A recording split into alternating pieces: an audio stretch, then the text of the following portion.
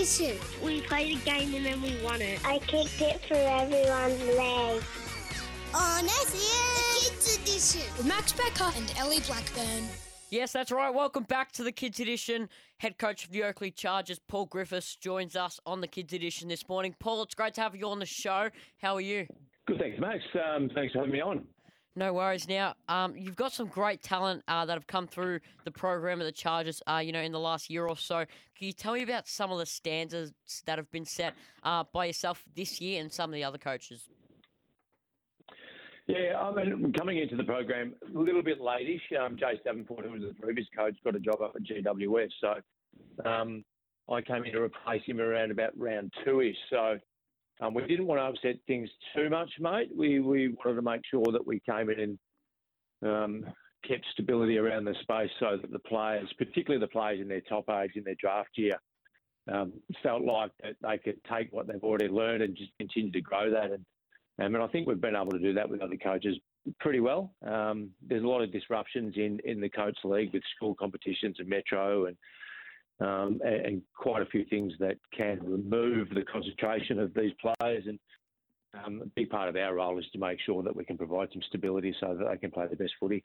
How do you try and provide them that stability and, keep these kids, obviously they're only bottom ages, like 17 and top ages, 18-year-olds heading into the draft, and give them a sense of stability and also comfort knowing they'll be okay heading into the draft? Yeah, it's about making sure that they understand why they made our program in the first place, and that they made our program because of the strengths that they've got, and just instilling that and reinforcing that into the players, and also trying to look for the strengths in the players. And I'm big on finding what they're really good at and coaching that out of them. So as long as you make sure that that's the forefront of their mind most of the time, and to focus on, it's a bit cliche, but just the process of getting better and not worrying about how good they're going to be, then it keeps their mind busy and focused on that. Hey, Paul, thanks for joining us on the show this morning. And obviously we have a lot of kid listeners out there tuning in. So how do you sort of get into a Coach League program and particularly with the Oakleigh Chargers, and how do you manage those expectations coming through the ranks? It's as simple as just enjoying your football wherever you're at, where you're playing junior footy. And the one thing that should never change is your ability just to have fun and enjoy what you're doing.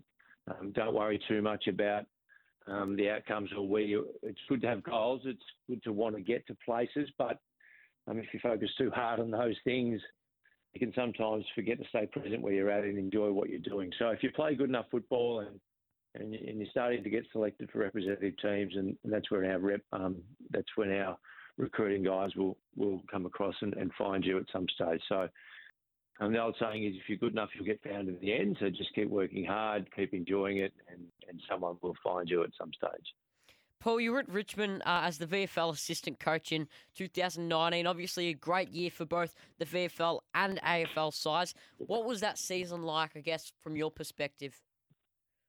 I'm just really, really privileged and grateful to be a part of the environment at that stage in their existence. Clearly, as you say, they had a lot of success around the entire club, and being able to work with someone like Craig McRae and a lot of the fantastic coaches in the VFL program at that stage taught me a hell of a lot about coaching, about people, and really did. I had a great passion for coaching prior to that, but once I was involved in that program, I really did develop a want and desire to continue to do it and do it full time, which is what I'm fortunate enough to be doing now. And Paul, you mentioned Craig McRae, being able to coach alongside him.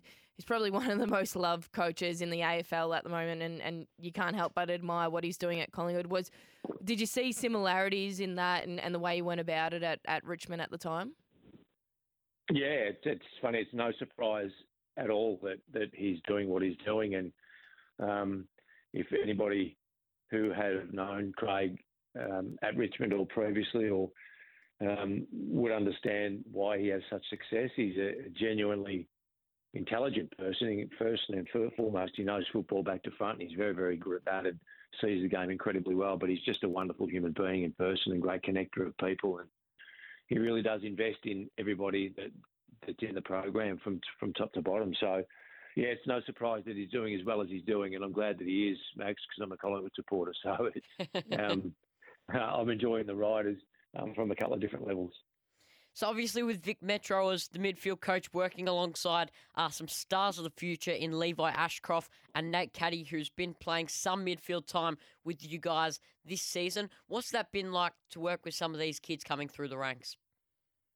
It's always good fun working with anybody who's driven and wanting to be successful and be the best version of themselves. And when you get to the level of Metro and all the other teams, I'm sure that Country and Allies and WINS are the same, that these kids really don't need a hell of a lot of prodding. They're like sponges. They come to you and they instill anything that you try and teach them. So it's been wonderful. And Will Brown and Lever Ashcroft, as you talk about, Nathan Blake, Connor Brown, Josh Smilly, the list goes on. There's some really good talent that roll through that midfield in the Metro team. So it's been a good experience. I've enjoyed it a lot. And obviously, round 11, talk us through how your season's going at the moment and what do you look forward to for the remainder of the season? So for us, it's always just about creating an environment where the players feel safe and able to bring whoever they are and whatever that looks like and put their best foot forward in an attempt to try and get drafted and we understand this, and they understand too, it's not all about getting drafted, only a small percentage do. So if they can leave the program and go on to play, either VFL football or be just wonderful local players for their local teams, then that's a win as well. So for us, it's about just making sure the environment stays like that they can carve out the best version of themselves and go on to whatever that is. And hopefully we get as many drafted as we possibly can. Yeah, absolutely. Paul, what's it been like this year? Obviously, there's a high reputation and environment around the Oakleigh Chargers there. What's it been like to try and maintain that reputation, obviously, with the players that you guys have and the former coaches have processed in the last few years?